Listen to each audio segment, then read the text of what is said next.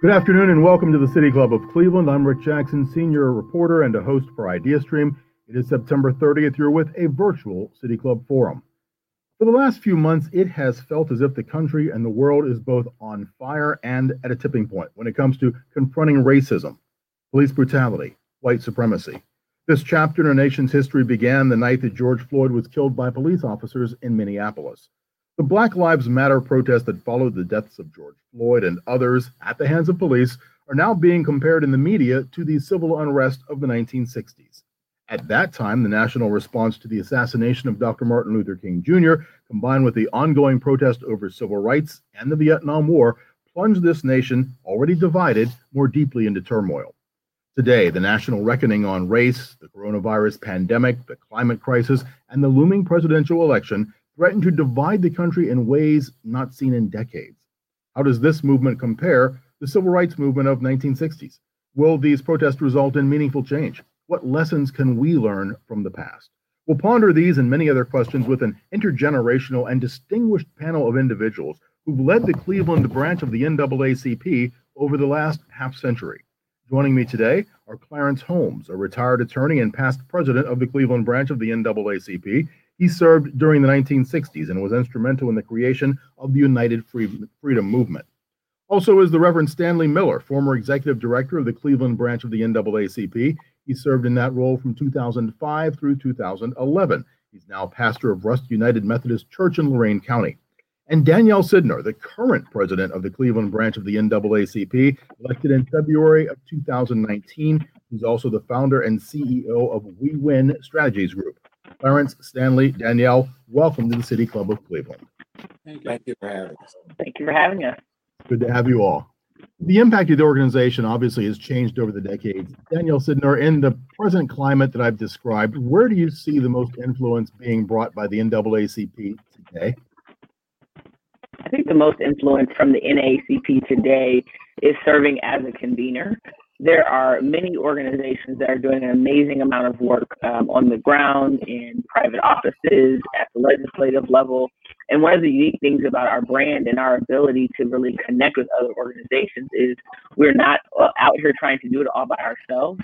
We know that we're only going to be able to accomplish this through partnership. And so we've been able to work with organizations like Black Lives Matter, with the Urban League, with New Voices, with SCLC, with National Action Network, and really just ensure that all facets of the civil rights movement in present day are covered.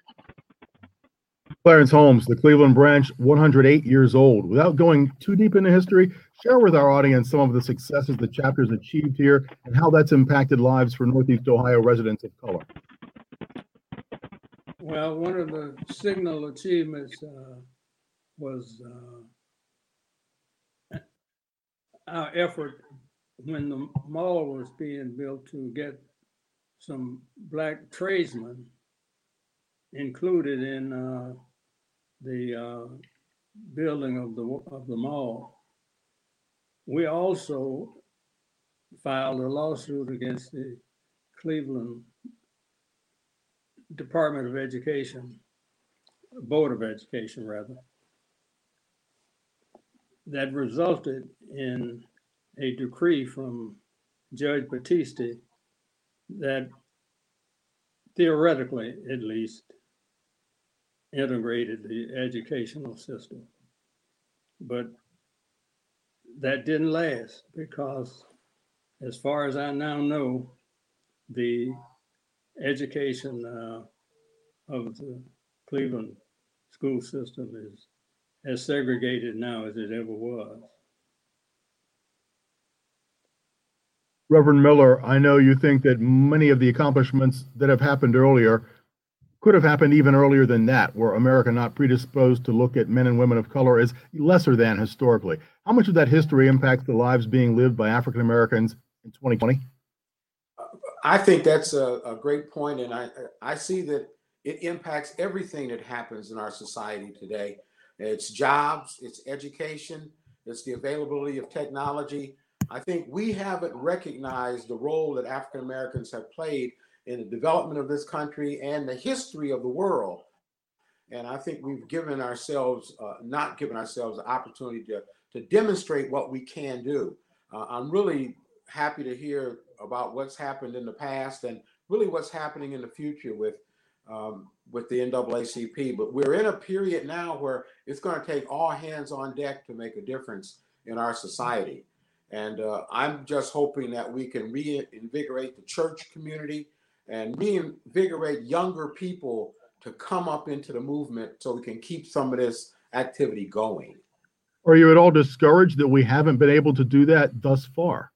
It is. It's frustrating because one thing is that we do something and then they kind of sit for a while and then it disappears.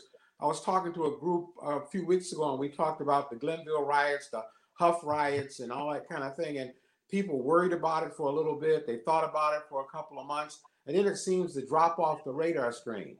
We need some continuity of effort, some continuity of thought, some continuity of engagement on these kind of issues. And that's why institutions, and I really like what Ms. Sidor said, she's going to engage other organizations to work with them in the effort, because the NAACP and organizations can't do it alone. They need to come together with others. Danielle, that history that he's speaking of, it impacts the young men and women of today, but I know you're all about a concentrated effort to develop next generational talent. If Black youth are being held back by systems and circumstances now, then where is that talent to come?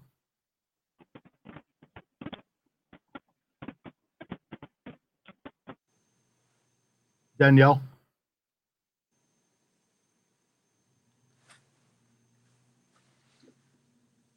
We're not hearing you.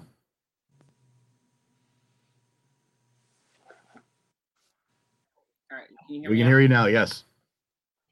I was having some audio issues. If you can repeat Okay, your question. the question was the history that Reverend Miller was talking about. It impacts young men and women of color today, but I know you're all about this concentrated effort to develop next generational talent.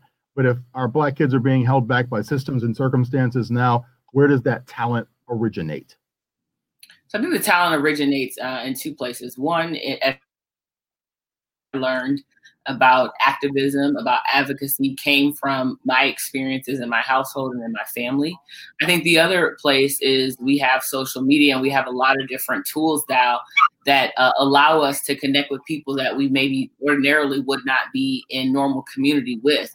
And so when we're thinking about the ways that we can bring young people in, I think it takes for us as organizations and as leaders to go where young people are, and we can continue to develop talent. I don't think that talent development is something that's actually that challenging, but the intentionality to go after the individuals that we're looking to be in community with sometimes causes us to have to go out of our normal pattern and tactics. And I think about TikTok and some of these other tools that have come around. I mean, you have kids that have millions of followers on TikToks that are doing short, quick videos. And so how are we as organizations tapping into the talent where it is and trying to learn their methodology and their tactics? You're the only one of us on the panel that has kids right now. Would you want them to take the mantle, or would you hope that by the time they're young adults, we've gained enough that the organization isn't as needed to advance causes? I think there's always going to be a need to have organizations that are at the helm of holding this broader system accountable. I think that our government relies on us as members of the community to continue to ensure that it upholds its end of the bargain. However, Rick, I would hope that when my children are my age, and they're not that far away from it, would be in a position to where they're not fighting the exact same battles. I was on another panel earlier last week, and I had 20 years ago talking about the exact same thing. So I want to see us in some sort of better progression, that the battles that they are fighting are on a new level for different wins, and we're not in this same circular fashion of trying to make the same progress. Clarence Holmes, how do we gather support for this new NAACP chapter, led by somebody clearly of another generation? She's younger than the other three of us here. How do we teach new people the value of the organization? Sustained effort. What we need to do is try to enlist the younger generation to come up with some programs that they can adopt, and hope that as we go along that we don't lose our enthusiasm. I think Reverend Miller made a cogent point in saying that we need sustained effort, because we had a lot of enthusiasm back in the 60s, but it died down. And a lot of the people who were our allies, they went back to school. They took jobs with IBM and so forth, and they moved to the suburbs, and they forgot all of the things that they had been advocating for. And now they are, pardon me, they are now well into adulthood, and we don't hear from them anymore. So what we need to do is try, in addition to trying to enlist the younger generation, we also need to awaken the sleeping giant, which are the adults who used to be youth. And I hope, pardon me, I hope that the enthusiasm will not wane and die down like it did from the 60s and 70s. Stanley, jump in there. How do you see us bringing back different leadership? And is there a different dynamic now with Danielle? Female leadership different than the former leadership, mostly men? Well, it's interesting because when I became the executive director, I followed a woman that had been the executive director for years. And she was a great person. Actually, she's an attorney, became a judge, Pauline Tarver. So the NAACP in Cleveland has always had women in key positions that have helped the organization go forward. To go to Mr. Holmes's point, though, there are some sleeping giants out there. I belong to an organization called Blacks in Management. It was an organization started back in the 60s, actually by corporate America, because Black executives, those first vice presidents that came into the greater Cleveland area, didn't belong to the clubs that their counterparts belong to. So this organization was started, and those men and women are still around. And we meet periodically, we talk about what's going on, we introduce new executives into Cleveland, but there's still a place, their knowledge, their enthusiasm is still there, but we need to go back and bring those sleeping giants out of partial retirement and get them engaged in the life of what's going on and assist Danielle in the work that she's doing with the younger people today. I got to tell you, the role has shifted. My boys are in their 40s and 50s, and I have these what if minutes because they're not young boys anymore out in the street, but they're out in the community doing things. And I'm concerned that they may run into the wrong policeman with a bad attitude on a night where they've done nothing and end up in jail or something worse. So I think there's still work to do. Those sleeping giants are out there. We just need to tap them on the shoulder and say, get back into the game. And we need to do that. And we need to support Danielle Senior in making that happen. Well, President, it's good to have that support. We were talking before the meeting about the late Representative John Lewis and the good trouble that he had people trying to get into. Is this a perfect time for the NAACP to motivate, to strike, to recruit, to introduce yourselves to this new cadre of potential supporters as we were talking civil rights and more? It absolutely is an opportunity for us to connect. One of the things that I am proud to be is a graduate of the NAACP National Association's Next Gen Leadership. Introduced to the NAACP some years ago, but there's a concerted effort from the national level to try and engage individuals aged 21 to 40 to get acclimated to branch involvement, because one of the things that the association identified is individuals were active sometimes in their family and as a youth, and then they would get active at college, but they had a significant drop off after people graduated college, and they didn't come back into the adult branches until they were NAACP young, which is like 50 years old. And so they're trying to grab those folks that are in that middle of that age range. And I think the program is working well. We have our second class that's kind of happening right now.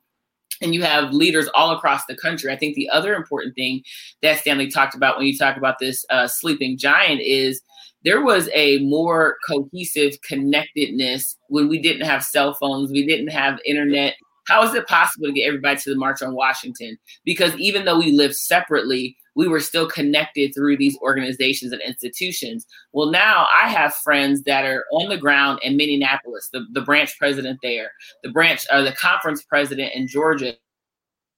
So because of this leadership program, I'm not just better connected with my local leaders, I'm now connected across the nation.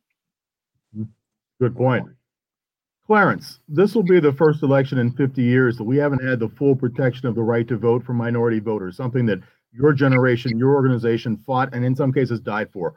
What are your concerns? Do you think we're going to see some impact there? I definitely do. I think that one of the candidates for president is doing everything he can to suppress the vote. He's laying the foundation for an appeal or a protest if he loses. And I think that we need more protection in terms of the vote. And I think that his effort to denigrate the mail-in ballot is probably going to have some effect, and it may influence people not to vote, not to send back their ballots, or it may influence people not to even request a ballot. But I hope that isn't the case. But we need to be vigilant, and we need to watch what's going on, and we need to talk up the right to vote and how important it is to vote in this election. If you never voted in a presidential election before now, and if you're otherwise eligible, we should all vote. Vote, vote, vote. Whatever method you choose, whether you do it in person or do it by mail, we should all do it. That is a message we continue to hear. Stanley, let me step away from civil rights for a second because we were talking about that loss of full protection. That was a Supreme Court decision. Now we have the possibility of another appointee who could likely not vote the way Justice Ginsburg would have. That's got to concern you. Yeah, it really does. I think that I support government and I support the Constitution, but the reality is that when we need people in positions that can make real decisions and not be linked to people that don't have the country's best interest at heart. I got to tell you, my phone rang off the hook last evening following that debate. And people were just up in arms over what was happening and who's leading this country today. And as Mr. Holmes said, vote, vote, vote. You know, there are people out there that haven't voted since Barack Obama ran for president.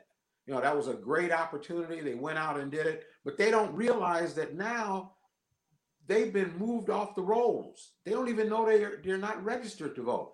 So there's a whole bunch of work that needs to be done to get people back out in the street and get excited about what's going on. Again, last night scared me to death. You know, from an individual that has always been involved in politics and that kind of thing. This scares me as an election that people aren't going to have the right to vote or understand the issues or get the true information about what the needs are in our society. You know, they're using words like defund the police. Nobody says that. They say direct some money to other things to support the police. But people only hear one side. They go out there and make some radical decisions. And I got to tell you, I think we're in big trouble if people don't understand the issues and then get out there and vote. Mm-hmm. Let me put on my news hat for a second and tell people that October 5th is the last day you can register to vote. Early voting starts October 6th. Danielle, while we're talking current events, how much has this pandemic slowed the work of the organization to do recruitment, to do voter registration, to do communication? You know, so in any area where we slow down, I think we've picked up somewhere else. The most interesting thing about this moment is that people have fully embraced the need for us to use technology. We did have to quickly pivot, though. And so I appreciate the fact that I do have members on my team who make themselves available We're doing much more in the way of digital communication. We're utilizing email and Zoom, and we've pivoted our meetings from being in person, but we're still conducting them via Zoom the second Tuesday of every month. Much of the organizing that we're doing, we're just trying to do it in a safe, socially distanced manner. We did a vote by mail drive during the primary to get folks to come turn in their vote by mail applications. And I think, to Stanley's point, the amount of confusion that is been riddled in this election is just astounding. And you think about the number of people who traditionally don't vote by mail, who don't vote by absentee, who are learning that in Ohio, it's a multi-step process, and you have to first request your actual ballot. And then when you receive the ballot, take it, fill it out, and turn it in. And even the steps to requesting the vote by mail application were confusing. You get a number of people who put in their birthday instead of today's date, things like that. So we've been really just trying to do our best to use our brand as a way to provide good information. People are confused right now. They're hearing all of the things about Russian bots and other people who are putting out misleading information. And so we know that when someone sees that NAACP seal and logo on a document, they feel a little bit more confidence that it's coming from a reputable source. So we repost and we retag things that are coming out to let people know these are the facts and this is the information that you can trust. Thank you.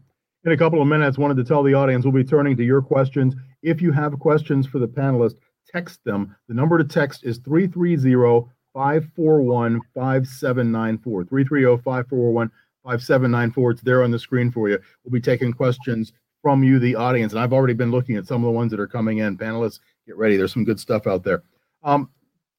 Reverend Miller, earlier in the month, we saw the Census Bureau declaration that Cleveland is now the poorest big city in America, despite all we do. Does it seem lessons from the past, how we take care of each other, what the NAACP has always been preaching, those lessons aren't being adhered to or even acknowledged anymore? Yeah, I think that it's a double-edged sword. I think there's a lot of people that may want to do the right thing, but I got to tell you, the way our society is working today, people are very hesitant about giving up information.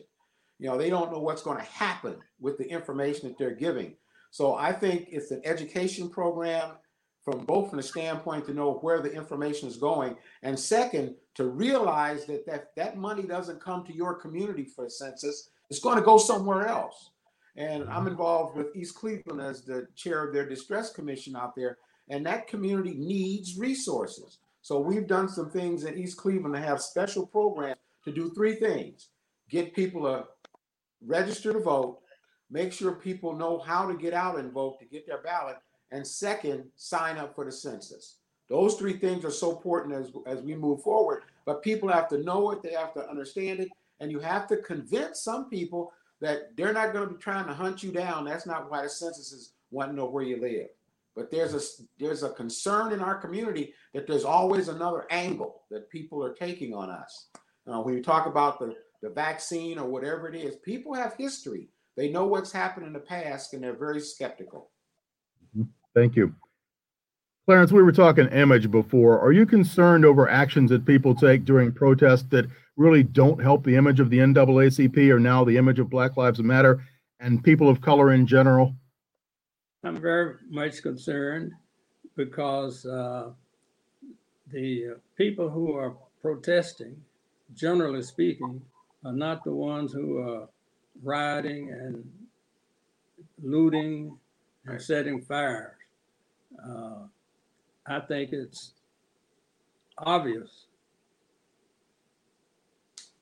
that NAACP, Black Lives Matter, and other civil rights organizations are entirely against looting and rioting.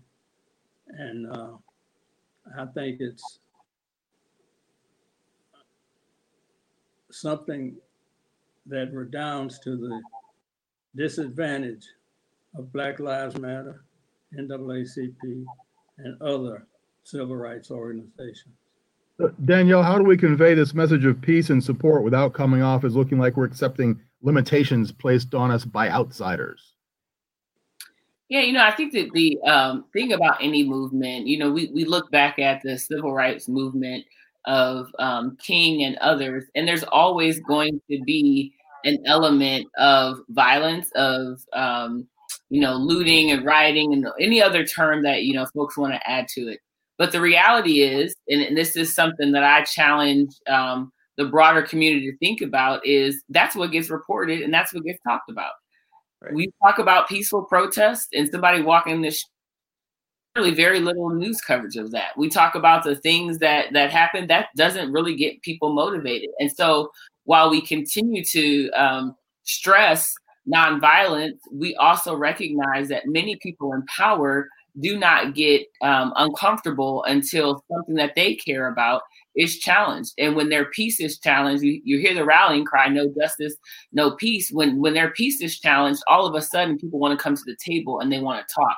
And so I think that we have to work on helping the community at large. And I'm talking about, especially our white leaders understand, I think something that you asked Stanley about Cleveland being the largest, poorest city, that's not just a Black issue.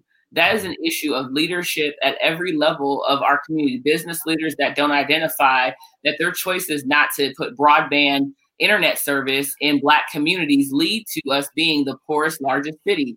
When you have certain zip codes that know that they're not going to have internet connection. We have certain zip codes that don't have grocery stores. We have certain zip codes that don't have high quality access to education and healthcare. That's why we're at the bottom. And that's not simply a Black issue. We've got to get leaders at the table that will own that along necessary to make that improvement. Let's follow that, Reverend Miller. Let's just throw it out there. How much do white people need to be involved in the programs of the NAACP? I mean, racism goes both ways if you're not careful. Well, with Danielle sitting right here, the organization was started by a group of people, whites and Blacks. That's how it started. And for years and years, it operated that way. And I will tell you that even today, there are friends that I have on Facebook that support everything the NAACP does. We don't get them engaged anymore. We've kind of said we can do it by ourselves too often. But we need to reach out to the folks that no matter what color they are, they support the same issues. I'm going to tell you, and I'm probably by myself on this, but I believe a lot of the vandalism that we see happening during some of these protests are paid people to do it, because there's a benefit to certain people that they have chaos right now because of things going on in Washington, D.C. I really believe that there's some people behind some of the violence that's happening that just pay to get some stuff done just to keep the noise going. But I think there's people in all communities that support the work of the NAACP. I got to go back in history and say that it was started by people of all races, and we need to keep them all engaged. Did we have white faces in the rallies, in the effort back in the 60s? Yes, we did. But I don't think, Reverend Miller, that we are saying we can do it by ourselves. I think what has happened is that the whites who were allied with us back in the 60s and 70s have withdrawn. They have moved to the suburbs, and they don't want to stir things up. And they just are the sleeping giant, as I mentioned before. I don't know how to access that former enthusiasm. And now you said a lot of people, a lot of whites are in concert with the programs of the NAACP, but where are they? They need to make known their support other than just verbalizing that they're good people. Yeah, that's a great point. But if I put my history hat on again, I remember there was a period back in the 60s where a group of African-American organizations came out and basically put a wedge between the whites that were in the NAACP and the African-Americans. They say we didn't need them. Where was that? They walked away. You got to remember. Where was that? That wasn't in Cleveland. Yes, it was in Cleveland. Well, not while I was president. Okay, I didn't say it was the NAACP did it. I'm saying that organizations came in and took the place of the NAACP, where they said they didn't need the white community to be part of the struggle that we were in.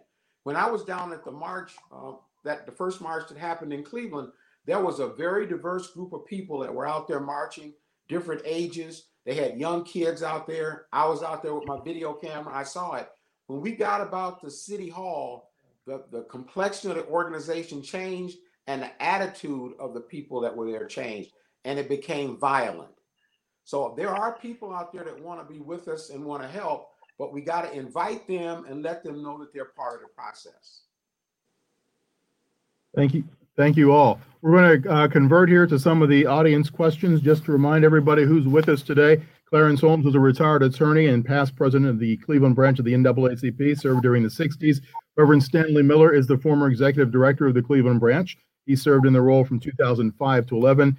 Danielle Sidnor is the current president of the Cleveland branch, elected in February of 2019, also founder and CEO of the We Win Strategies Group.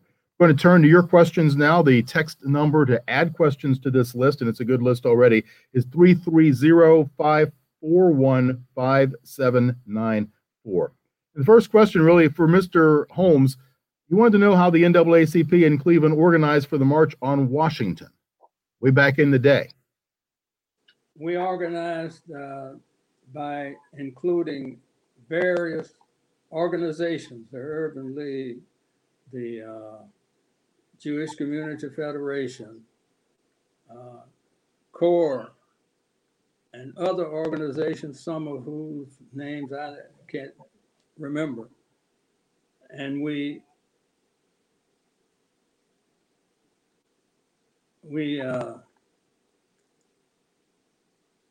used buses. We had about, as far as I can recall, we must have had 15 or 20 buses full of people that went on a convoy from here to Washington, D.C. And we had, I don't remember the number, but we must have had 300, 400 people who went to the March on Washington. Danielle, would something like that work today? Do you have all those contacts with all those groups and more, I'm sure? Could you mobilize, take a group to DC like that? You know, I think it's interesting in this moment that we have a lot of what I would say is online activism, right? You have people who feel like their space to serve is to get their message out that way. And it is more of a struggle today to get people to physically be present. I think that a part of it is some people believe that some of those tactics don't work anymore. You know, we go out in the streets and we march, and then what happens? And so tactics sometimes have pivoted. I would say based on what we're seeing happening now, though, we do have people more energized to physically show up for activity, whether it be the march or the protest, the freedom walk that we did on Juneteenth. People want to be amongst other people. I think that the challenge that we see in this moment, while people are energized, we're also navigating a pandemic, which we haven't really discussed, and the disparities and the issues that are illuminated there. And so a lot of people are fearful to be out in person simply because of the pandemic. And so it's almost disheartening that we do have this groundswell happening at this moment in terms of civil rights and activism, but we also have to be very cautious to make sure we're protecting our health at the same time. Okay, thank you. I'm going to stay with you for this next question. It reads, a recent report by ProPublica showed that 90% of stops by the University Circle Inc. police are Black. Unfortunately, it says this is the latest in a tumultuous history that UCI has had with the Black community. What does the report about police stops show about systemic racism locally, and what role can the NAACP play in making change? Yeah, so it's interesting because I had one of my members that called me last night about this same article. We have to be in a position as an association to respond to things as they happen, and people anticipate and expect us to be able to react. But what I'm working to do is to get on the other side of being reactionary and be leading and coming out in front and being able to research and to know ahead of time that these things are at stake. I think that specific to that situation, we have to be holding our leaders accountable. So the information is obviously out there. So that means University Circle Inc. That means the institutions that are around there. So that's Cleveland Clinic, University Hospital, Case Western Reserve. These institutions that put out statements about Black Lives Mattering, that put out statements about systemic racism. I want to hear their statements on this very topic, because members of our community can't be over policed and can't be over held to a different standard than any of the broader community. I think the other thing that has to happen is the dollars that are coming and flowing through those institutions that are not finding their way into programs that will help individuals sustain themselves financially. Because what we know is communities with more resources are safer than communities with more police. Dan, I see you want to go ahead, Clarence. I had not read that article that she just referred to, but it doesn't surprise me based on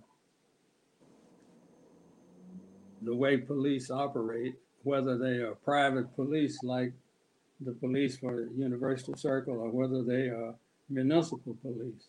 It's the same old thing. Absolutely.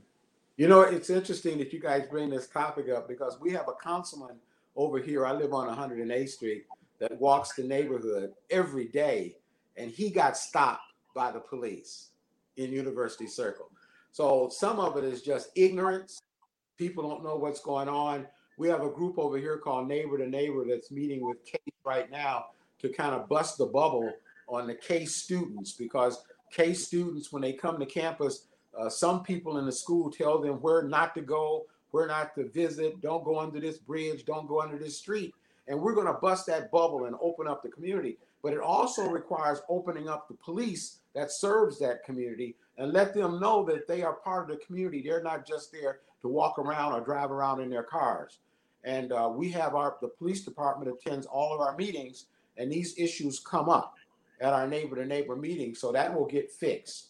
And Chris Ronayne, the guy that runs University Circle, is very sensitive to that kind of thing. And he's probably gotten a phone call, and he's going to get one from me this afternoon. Danielle, you mentioned the Cleveland Clinic. Danielle, you mentioned the Cleveland Clinic earlier. They're a neighbor to Hough, but they're obviously also a neighbor to Fairfax. There's been a lot of talk about development going on there. Do you see this as a good sign that the neighborhood and some of those institutions are willing to work together? You know, I think that the large institutions like Cleveland Clinic and others that we could name have sometimes a disjointed relationship with the community. And I think that's partly the way that corporations are structured. They have some of their own ideas, they have their own initiatives that they focus on. And sometimes the community just happens to be the place that they are. And so I think that in this moment, what we're seeing is we have to do a better job of really creating a space for community to be embedded into the work that's being done and not telling the community that these are our priorities. And so this is how you fit in, because what it leads to is this widening chasm between community and institutions. And you can't have a thriving organization if the community around you is grappling and struggling with the very health disparities that you're charged with solving and leading on. You look at Fairfax and you look at Hough, and they have some of the highest rates of obesity, of other, comorbidities that lead to issues. We look at COVID-19, where we see it disproportionately impacting Black and Latinx communities, and we have such rich hospital systems in our community. So it just makes, to me, everyone have to kind of look internally and say, what have we done to deny the community the proper level of access to the resources that we have inside these institutions? Dan, go ahead. In the development of the vaccine, the same thing has happened. That is to say, the developers say, these are our priorities. Now you come join us, instead of involving Black medical professionals at the very outset. And then they say, well, we need some more Black people so we can test out the vaccine. But it's too late. Yeah. They come late. Fear is there, and it's historical. I got a question for Mr. Holmes that a listener has sent in, but I also want Danny to answer this afterwards as well. Question is, Mr. Holmes, what can people learn from the Ludlow experiment to maintain an integrated neighborhood? Wanted to know what worked and what failed, and after he's done, Danielle, could it work again? Clarence? Well, the results are mixed. There were people who felt that there should be a quota on the number of Black people who moved into the neighborhood. Just happened that I was not one of them who felt that way. And there were people who felt if you're going to have fair housing means if a Black person can buy a house, wherever it is, let them buy the house. And that was my position all along. Now, a lot of people hold up Ludlow as a model for integration.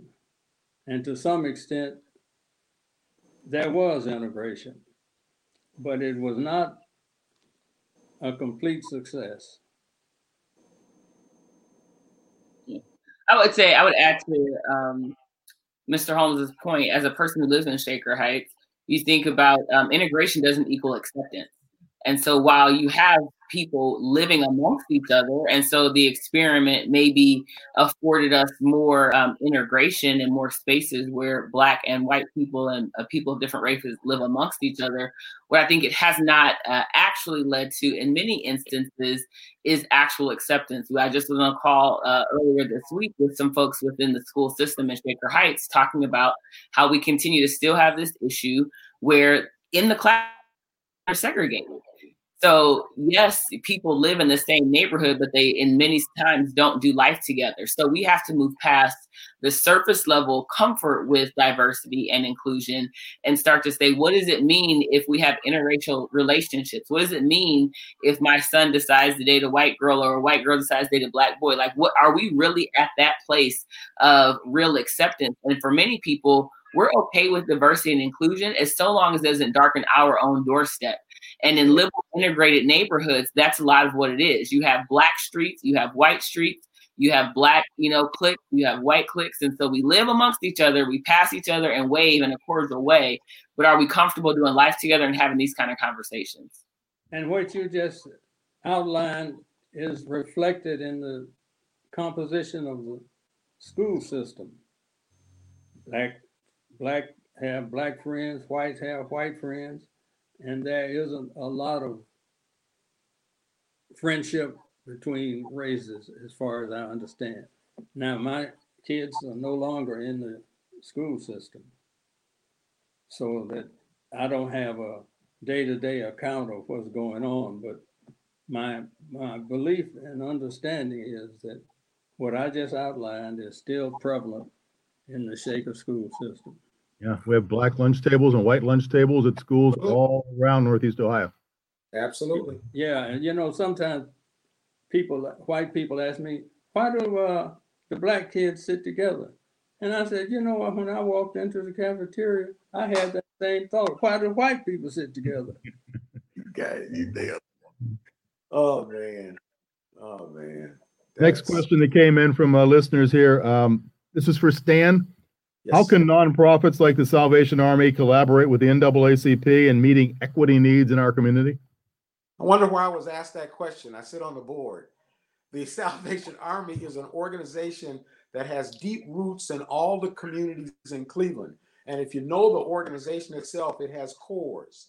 And the cores are located in specific communities, and they provide tremendous services.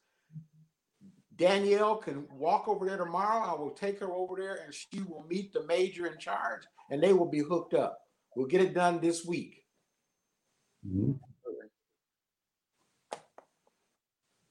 Another question that came in, and I don't know how many of you saw last night that the terminal tower was lit up with I think it was a Biden-Harris sign, and somebody said that steelworkers put it together. The question that came in here is, what's the relationship between unions and the NAACP? Do you see labor as just another potential ally in organizing? Yeah, and I'll let Stanley weigh. I'm going to give you just a brief, I think, context for today is that the NAACP has always had a strong relationship with labor because we recognize that the power to organize has been one of our greatest tools. And so labor movements demonstrate that the protections that we sought as individuals, many of us were able to achieve them by the method of organizing. My father was a union printer. I have other family members that were, in the GM and Ford, in the UAW local unions. And part of how we were able to even build middle-class access was that we could not expect private institutions to do the things for us that we could achieve by organizing. And so labor has, and I think will continue to be, a strong partner with the NAACP, but we have inroads to even make within labor, because labor has its own set of issues as it relates to inclusion and acceptance as well. But back in the 60s, we had labor participation and labor cooperation, except the building trades, the carpenters, the pipe fitters, the metal workers, the bricklayers were not allied with the civil rights movement. They had restrictive membership, and Black people had very difficult time trying to get into those unions. And those unions made good money. Yes. And they want to keep it in the family. Wow. That's real. That's real. Got a follow-up question, what we were talking about earlier. Danielle, we were talking about the idea of people living together but not living together. This is a follow-up about integration versus acceptance, and says, as a symbol of historical division, will the Shaker barricades finally be removed? And for people who don't know the area, Shaker and Cleveland butt up against each other around Lee Road, and there are physical concrete barriers that keep people from crossing over. When I was a member of Cleveland City Council, that was an issue then, and it still is an issue now. They have not been removed, and as far as I can tell, they have no intention of removing those barriers. Yeah.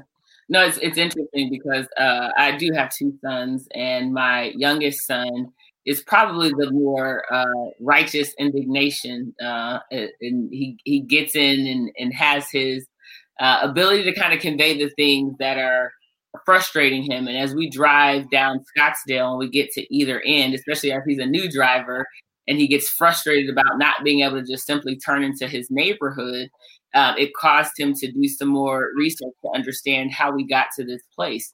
And so I don't think that we can take any of these issues lightly. Listen, as a homeowner in this neighborhood, I understand what it would mean if that was a straight through street where you didn't have any way of stopping folks from kind of cutting through and how much more traffic could come.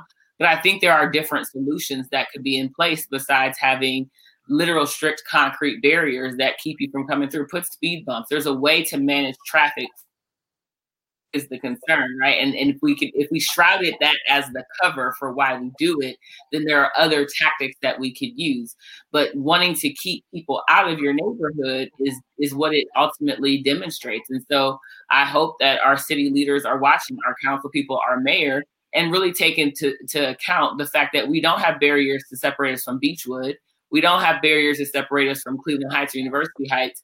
How is it and why is it that we only have barriers to separate us from the city of Cleveland? And they've got ownership for that. That tells us that there's a racial component in erecting those barriers. Oh, clearly. Mm-hmm. That may be the primary motivation. Wow. I can remember when I was a little kid, I had two aunts who lived one block apart, but one was on the Shaker side, one was on the Cleveland side. And even as a child, I'm like, what is that about? Why can't I walk there? And here we are 40, 50 years later, still seeing those same barriers. Yeah. So another question came in just now. Last night during the debate, President Trump failed to denounce white supremacists and then seemed to empower the Proud Boys. Can the panelists talk about this and what it means as the nation is having a national reckoning with racial injustice? And I'm sure you all want to weigh in. I'll just pick on you first, Dan. Oh, don't come to me first. I said it before. My phone was ringing off the hook when that comment was made. I mean, we have a person in a very, very high office that's a racist. And the problem is that he has a group of people that support him that he wants to keep in his camp. That is it. And there's no way you can sugarcoat it. There's no way you can sugarcoat it. It's just something that we have to deal with. And I say make a change. You just have to make a change. For people who weren't watching last night and don't know the name, the Proud Boys, it's a neo-fascist group that they've been in Portland. They've been around many areas. There is actually a chapter here in Cleveland, I do believe. And the president didn't empower them by name, but he said the phrase "stand back and stand by." And people are saying, what does that mean? Clarence, had to upset you. I don't have sufficient command of the English language to adequately express the depth and disgust and disdain that and repulsion that I have for that individual who is depraved, degenerate, racist, a pathological liar, and should be voted out in November. That was clear. To add to that, I think it's opportunistic. You know, at this moment, what we see out of the White House is the ability or the desire to pivot to whatever they believe, whatever he believes is going to get the most salacious headlines. As someone who is also in business and looks at marketing and looks at sound bites, he talks and speaks in sound bites, and he says things that will get people to repeat and say over and over and over again. And I think in this moment, we have to also try and cancel out the noise and be able to go back in our communities and help them understand why it's so important that we don't get sidetracked by the crazy things that he continues to say and will continue to say leading up to Election Day and even after. I think Mr. Holmes started off by talking about the fact that you have somebody in the White House who is saying that he may not concede power, he may not concede the office when the election is finalized. And so we have got to make sure we stay organized and that we have people getting access to high quality information, because last night was an example that they're going to try and use confusion to keep people from exercising the right to vote. And if the vote goes against him, don't be surprised if he doesn't call out the what were the boys? Proud Boys. The what boys? Proud Boys. The bicyclists. I mean, not bicyclists, motorcyclists. Mm-hmm. The FBI. Maybe even the Army, because he believes somehow that he has a divine right to be president of the United States, and he is going to do everything in his power, including the FBI, the Justice Department, and whatever, the Homeland Security, and whatever other organizations he can muster to keep him in power. It's somebody who's hearing our conversation really as a call to action, Danielle, asking what are the 3 actions you need this audience to take, whether it's get out the vote, fill out the census, something else. How can we, in capital letters, get active and help? So the NAACP has a pledge locally going on right now that's called I Got 5 on it, something that we think is pretty simple and easy to repeat that everybody can participate in. You can go to our website, clevelandnaacp.org, and sign up for the I Got 5 on It challenge. And, you know, the census now, they're saying the deadline is going to be October the 5th, so we still have time to do that.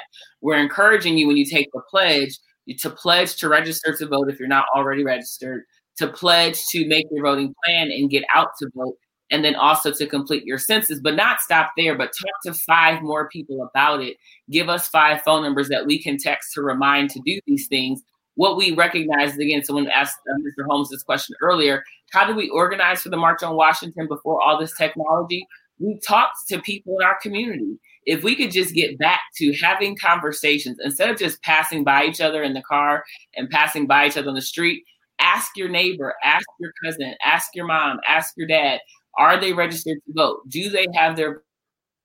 And the second thing I would say is when we think about voter mobilization, there are going to be many barriers when it comes time to Election Day to early vote. So think about ways that you, as just a regular citizen, can volunteer to assist people in your community. You have seniors that are going to struggle with transportation that may want to get out to exercise their right to vote. And the final thing is thinking about 18-year-olds, newly turned 18-year-olds, and those that will be 18 by Election Day. A lot of people don't realize that their 17-year-old who's going to be 18 by November the 3rd, can register to vote now. So let's get the next generation of people involved and engaged today, because the decisions out of the White House are going to impact them. So they should be deciding on who's going to make those decisions. Right. They got 40, 50 years left on the planet. Maybe we don't. So, although I'm crossing my fingers. Okay. You mentioned the idea of getting together. A question came in: with many Black churches not physically meeting right now, what role can clergy play in community organizing and the current movement for equity and justice? Is that to me? Sure. You want it to be? No, I would just say they have Take it. to take the first step. Danielle talked about doing something. Yes, you got to do something. There's no reason a church can't meet with the church down the street and say, let's have a meal together. Can't we worship together? There's something that a church can do with another church that's in the neighborhood to move this ball along. And we just don't do it. We get so comfortable where we are right now that we won't step out to get to know the best of one another. And I feel very strongly about it, only because, again, I have a church down in Oberlin. There's two churches, two United Methodist churches in town. The white United Methodist Church and the Black United Methodist Church. And we're what, 4 blocks apart? Unacceptable. Unacceptable. And those churches need to do something to come together, even if it's periodically, just to get to know the best of one another. And we're doing it in Oberlin, but other communities can do the same thing. They can. You're talking about pre-COVID. What about right now? Is there something that churches can be doing right now when we're only meeting in groups of 25 or less? If they're Zooming, you could give the other church your Zoom address and they can come to the service. Yeah, I think what we're doing with, some of the faith community, again, like that vote by mail drive that we did at University Circle United Methodist Church. We stayed outside. We stayed socially distanced. We encouraged people to just drive up. They could fill out their voter registration form in their car. They could fill out the vote by mail application in their car. Churches have physical buildings that people know, and so that's a great way for them to participate in this moment.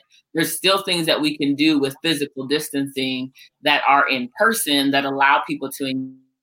The other thing is that there are a lot of families that are in need right now because of COVID. People have lost jobs. So you have more churches. I was on a call with Pastor Jenkins, and she was talking about the fact that you have the amount of food that they're giving out through their food pantry has, quadrupled during the pandemic. And so the faith community is still engaging and connecting with people one-on-one. And I think what they can do in this moment is just add on to what they're voting, make sure they are talking about the census, and then, working with organizations like the NAACP to try and connect people with other resources that are available in the community. Excellent. And if the Board of Elections decide to place drop boxes throughout the county, the churches would be a good place to have boxes, because many church members vote and they know where the church is. And I think there's a lawsuit still pending, but Still pending, yeah. It is. Right. that the outcome is such that many drop boxes are placed throughout the county rather than one box per county. That's insane. With more than 1 million people here, it certainly is.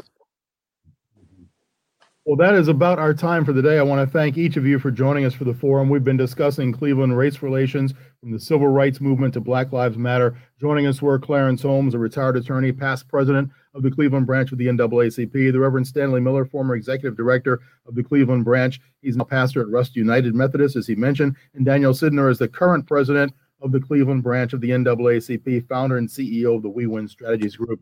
Thank you all for a great and glorious conversation. Thank you very much. Thank you. Be well. Thank you. Today's forum was sponsored by AARP of Cleveland. We are deeply grateful for their support for this important conversation. Additionally, we offer gratitude to Cleveland Votes and University Circle, Inc., community partners on today's forum. This forum also is a part of One Community Reads Racial Equity in America. That's happening now through December 2020. The 9 library systems in Cuyahoga County, along with the City Club and other partners, have curated a series of online events with writers, speakers, and activists to help residents of Cuyahoga County learn about racial justice issues from a variety of sources. Visit onecommunityreads.org for more info and to share your thoughts and your reactions and your ideas for how to advance racial equity in Cuyahoga County. All of the City Club virtual forums are sponsored by Bank of America, the Cleveland Foundation, Eaton, the George Gund Foundation, Nordson, the Northeast Ohio Regional Sewer District, and PNC, and the many more generous sponsors and members and donors listed on the website at cityclub.org/thank you. You can join them in supporting their work when you make a contribution online or become a member at cityclub.org. I'm Rick Jackson of IdeaStream. Thank you for joining us today. Our forum is now adjourned.